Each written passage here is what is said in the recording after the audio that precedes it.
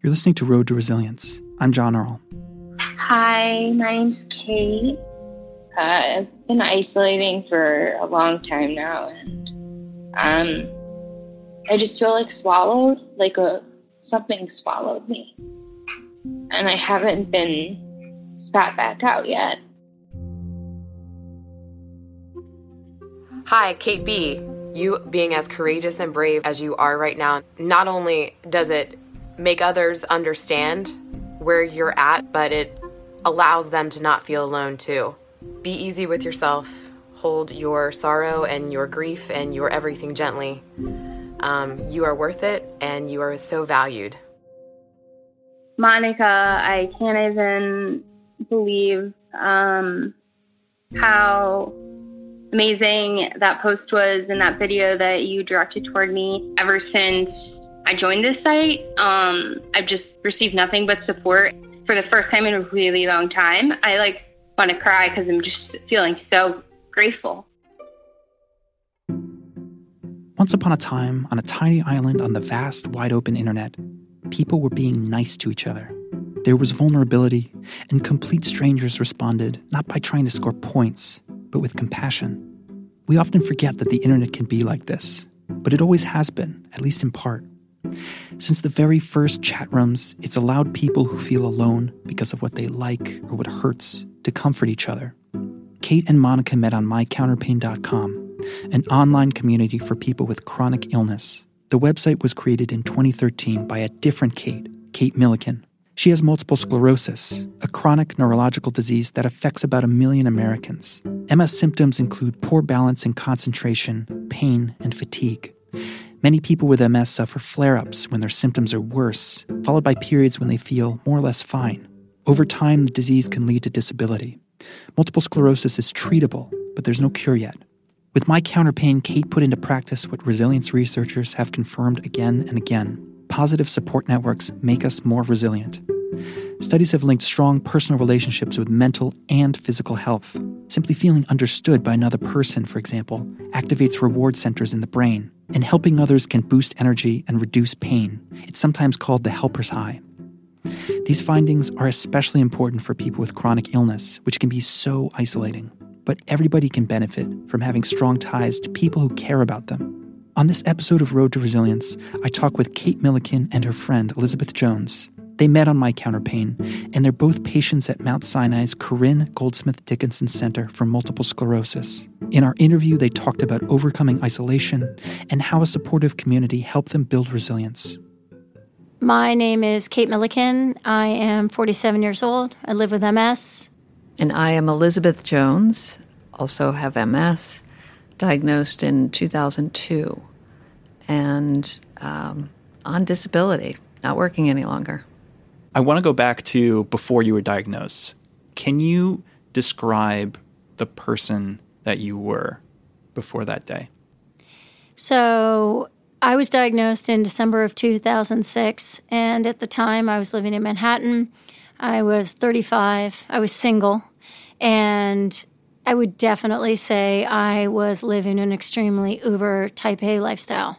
So an average day for me would be get up, get on a bicycle, and go to Central Park, bike 40 miles before breakfast, have breakfast 40 at 20 miles an hour, go and have breakfast, go out and produce all day, which usually required me working with a crew. I had a video production company, and we would go shoot interviews of, we made mini documentaries for high-end clients. So sometimes we'd have a field production day where we would get in a taxi with a shooter, and we would unload, set up, interview, break down, and go to the next location, 5 different locations in a day. I would interview all 5 people. I would come back. I would take a shower. I would go out on a date or meet somebody, drink half a bottle of wine, and do it 6 days in a row. That's where I was before MS. Wow, I had quite a boring life then before I was diagnosed. So I was diagnosed, like I said, in 2002. At the time, I was working at Estee Lauder as the art director, doing all their advertising. So I was basically the inside front pages of all the fashion magazines was my work, which was pretty great. And I was diagnosed, and I hid it because when I was diagnosed, people didn't know anything about MS or didn't know what they know now. And so the assumption was I'd be in a wheelchair in a week and I'd be dead in a year. I mean, they really didn't know a lot. So, and it was recommended by my friend who hired me at Estee Lauder to keep it quiet. And I did. And I had, a pretty great career with nobody knowing. Wow. The whole issue of communicating and being honest about your MS is unbelievable. And I know that a couple years ago there was this survey that was done with the National MS Society and Working Mothers Magazine, where they surveyed women in the workplace, and they found that 60% of these women don't talk about their MS, right? And it's a world of fear and pain, what people are dealing with. You have no idea. But the idea of somebody trying to have a completely normal facade while having this whole other conversation in their body, is really hard to imagine. And arguably, I feel like, having watched people make different choices of being expressive, my experience of the people that keep it all bottled in, that it's unhealthy. Do you agree? I mean, I do agree. I'm so interested in that journey, right, from keeping it in to sharing it. Can you take me to the first person you told, and then tell the story of how you two met? Well, I made in light of who I am, I made a choice immediately that I wasn't going to hide it. And I went down to Florida, where my parents had a house, and I knew we were going to go to a country club to play golf, and I knew everyone I knew was going to know, right? And sure enough, I walked in and I could feel it went through the people who were there. I could feel that they knew. So it was really that kind of facing that was what it was. And I almost felt like a little scalded, defiant dog. Yeah, so what? It's interesting. I mean, the first person I told was a little random, but it was my neighbor. I was coming out of my apartment. We were coming out of our apartments at the same time. I had my walking stick, and he said, "Oh, what happened?" Which was often the question, because people looked at me and thought it must be some sort of injury. And I said, I have MS. And I think he said, "Oh, my cousin has MS," which I find is often the response. What was the second part of that question? I want to know the story of how you met. Oh, right, Kate.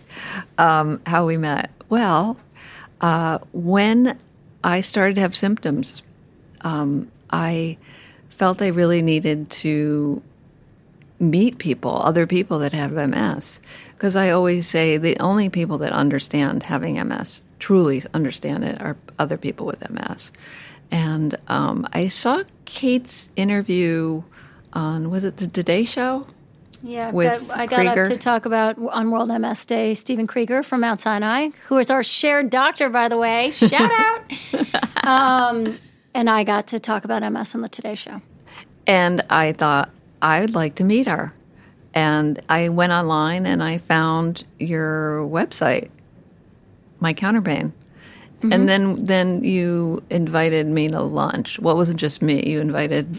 Well, I actually invited everybody from the tri-state area who had registered for My Counterpain, which was about, I think it was 84 people. May have even been over 100. And guess how many people showed up? One. And it was Elizabeth Jones. Now, you must wonder, God, she really has nothing to do. That's not what I thought at all. I thought, thank God. And then I thought, cosmically, what does this mean? Instead of being disappointed by this, what is the message? And what was so great is we had a wonderful lunch, I remember. Yes, we did. And at the end, I want to take a picture or whatever. And Elizabeth, in light of who she was at the time, didn't want to smile because she didn't like her teeth. And when I look at that picture of who she was then compared to the person sitting right next to me, it is... Thank you. Yeah. Amazing. Yeah, big smile. I mean, you definitely have brought out the best in me, Kate. You brought the best out of yourself, let's just be clear, but I'm glad to be a facilitator. Of course you would say that. Speak truth. Absolutely. Can you talk a little bit about My Counterpain? So just explain in a few Sure. sentences what it was. Yeah, so My Counterpain was an online storytelling platform that aimed to connect vulnerable people to others who really got it. And I built a storytelling methodology called moodifying, where you had to pick one of 13 emotions and then a date and why you felt how you felt. And what it did was it created a visual graph of someone's emotional journey. But more importantly, it broke people's whole story into searchable moments of content. So I solved my own problem, because you could go back on My Counterpain and say, I'm 35 years old, I live in New York, I have relapsing remitting MS, and I'm scared. And what came up in the activity feed were moments that hit those criteria. So I have found that if you find one moment that you can emotionally relate to in a time of vulnerability, in that moment you eliminate your loneliness, which has been now shown by the Surgeon General to be the greatest epidemic of our time, and you start to heal. And the coolest thing about My Counterpain is we ask people to be very vulnerable. Once people decided to do that, they became super users. So we had a core group of people living with MS who moodified at least 11 minutes a session, at least once a day for over 2 years. And for every post that a super user on My Counterpain posted, they would comment 4 times more than they posted. So what we began to see is people not only got perspective on their own journey, but they found a way to help others. And, in a nutshell, we created unconditional love. Absolutely. It's interesting. That day that we met, you told me I should go on and write my story and journal. And you said, you can do it privately. So I went on planning to do it privately, but I read a young man's journal, something that he had written about being at college and his MS and how it was affecting him. And it was sad. And I was touched by it. So I thought, no, I'm not going to keep it private. I'm going to write. And from that day on, I did. I wrote a lot. Yeah, because Elizabeth's story is fabulous in terms of who she is, and also I feel like your ability to reflect. Yeah, Definitely. What was it like for you, Elizabeth, as someone who came from more of like a closed place to not only be sharing kind of these very personal moments, but also seeing other people's? It was a great release for me to get it all out there, to tell my story. It was great to connect with people that understood. It was wonderful. It brought tears to my eyes sometimes when I would write, and I would write rather lengthy pieces. And how many people were like, oh, my God, that's amazing. And they were positive and really I was quickly endeared to everybody. I mean, I fell in love with the whole group. We're great friends now, even though we're in different parts of the country. And we're so different. We are so different. Snowflakes. We all are. What have you learned about resilience from your journeys? You want to start? No, you start. Okay. So for me personally, just is that I have found no matter what curveball comes, my dad died last June. Somehow I've gotten to a point where I can reframe. Like I am a reframing master. So, if something's going terribly, it's like, it's going terribly so far, like believe, have like blind faith, you're going to get a nugget, like one little foothold that you're going to hang on that's going to start to change your perspective. And whether you will it, whether you put yourself out there to find it, one thing I know through social support, and I saw it over and over with people, is that when you spend enough time supporting other people and seeing their journeys, you get perspective on yourself. And that shift of perspective is where I think it's at in terms of starting to become resilient. Because not only do you start, we'd have people moodify and they'd say, I'm angry because, my hand doesn't work. But instead of saying, I'm so angry that my hand doesn't work, they would say, my hand doesn't work, but at least my feet do. Right? That perspective, and that's probably been my biggest, like I've somehow built a muscle of resilience that I think is really, has really served me well. Yeah, it's interesting. I'm also a glass half full type person. I mean, there are things out there. There are better ways. And one of them for me has been equine therapy. And not only the riding and the exercise that have been great, but the connection, not with the horses, but with, I've now met a whole group of people that have MS that I ride with, which has been great. But it's there, you know what, I've just keep finding ways to make it better because the old way doesn't work anymore. What do you do, or what do you think when you're having a bad day to kind of get yourself back up? Having a bad day. You know, I do have complete meltdowns, Kate knows.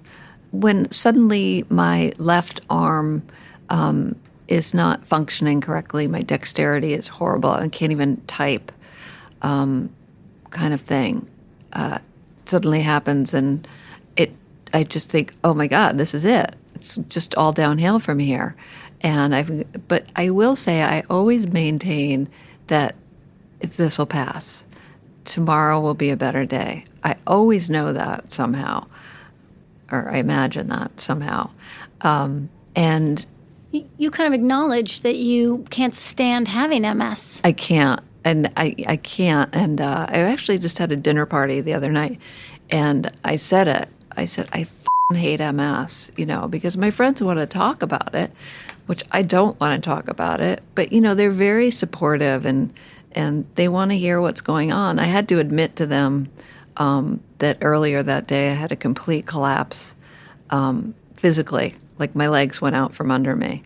And, you know, I find myself when something like that happens, getting up and saying, okay, first of all, you have MS. Like, just own it. It's okay. Yeah, it's okay. I have to own it and acknowledge that it's a reality, which is constantly hard for me to admit it all the time. Is it for you? Yeah, well, I think that's where the struggle is for everybody. Yeah. I'm not biking 40 miles at 20 miles an hour anymore, just to be clear, because I had to recognize it doesn't work. Okay, you know? So I do feel like there's a level of acceptance. Yes. And also that thing of like, be gentle on yourself. In the beginning, I had you both describe yourself before you were diagnosed. Can you compare yourself now to that person? Huh. I would say that I like function on a total bed of gratitude. Like, I'm just so hyper aware of everything that I do have. And I also deeply appreciate the richness of the life I lead as a result of MS. I spend a lot of time talking to people with MS. And I just think it's such a gift. So I would say that I am enlightened as a result. And I also feel like MS has certainly given me purpose of wanting to fix a problem that I lived. And, you know, I am a mom of 2. I had a startup. I'm managing an awesome husband. I don't have to manage him, but he's part of the equation, just saying. You know, I've never been more stressed and tired in my life, and my MS has remained stable. And I attribute all of that of having a force field, of which people like Elizabeth are part of. So I feel pretty lucky and strong. I feel the same way. You know, it's a good point. I haven't had a relapse in over 4 years. And before that, I had 3 relapses within a 9-month period. So things were bad. Now, I feel like I say I have MS, and now I'm making MS work for me, doing this podcast, for instance. And different things in my life that MS is a part of my life in a good way, not in it's taking me down. So it's in many ways it's lifting me up. Wow, you're sort of profound, Elizabeth. Yeah, amazing. Not bad for a short person. Great. Thank you both so much for being here. Thank you. It's been a real pleasure. I agree. Thank you. Kate Milliken and Elizabeth Jones are friends in MS and in life. They live in the New York area. Kate put My Counterpain on hold last year because of funding issues. Some former members still keep in touch on Facebook, but Kate and Elizabeth say it's not the same. Facebook's algorithms make it hard to find videos and trace the emotional ups and downs. Now Kate is raising money to make a movie that will touch on her story, my counterpain, and showcase users with MS-related disabilities who define resilience. We'll include a link to the trailer in the show notes. You know, talking to Kate and Elizabeth made me wonder whether I'm investing enough in the relationships that I have. I think about this a lot, actually. I mean, I'm not the worst at keeping in touch, but I'm definitely not the best. All of us, I'm sure, can do better. And not just for the reasons I talked about earlier, like close relationships are physically good for you, but also because the ties we build in good times protect us when times are tough. Interdependence is strength. I'm so grateful to Kate and Elizabeth for driving that home. If you're looking for a patient support group, ask your doctor for suggestions, or visit the website of the nonprofit that advocates for your condition. For MS, it's the National Multiple Sclerosis Society. These organizations can direct you to local support groups. Road to Resilience is a production of the Icahn School of Medicine at Mount Sinai. It's produced by Katie Ullman, Nikki Hudson, and me, John Earl. Our executive producers are Dori Klesis and Lucia Lee. If you like the show, please subscribe and rate us on Apple Podcasts. It helps other people find us and makes us feel supported. Once again, I'm John Earl. Thanks so much for listening, and we'll see you next month with more stories from the Road to Resilience.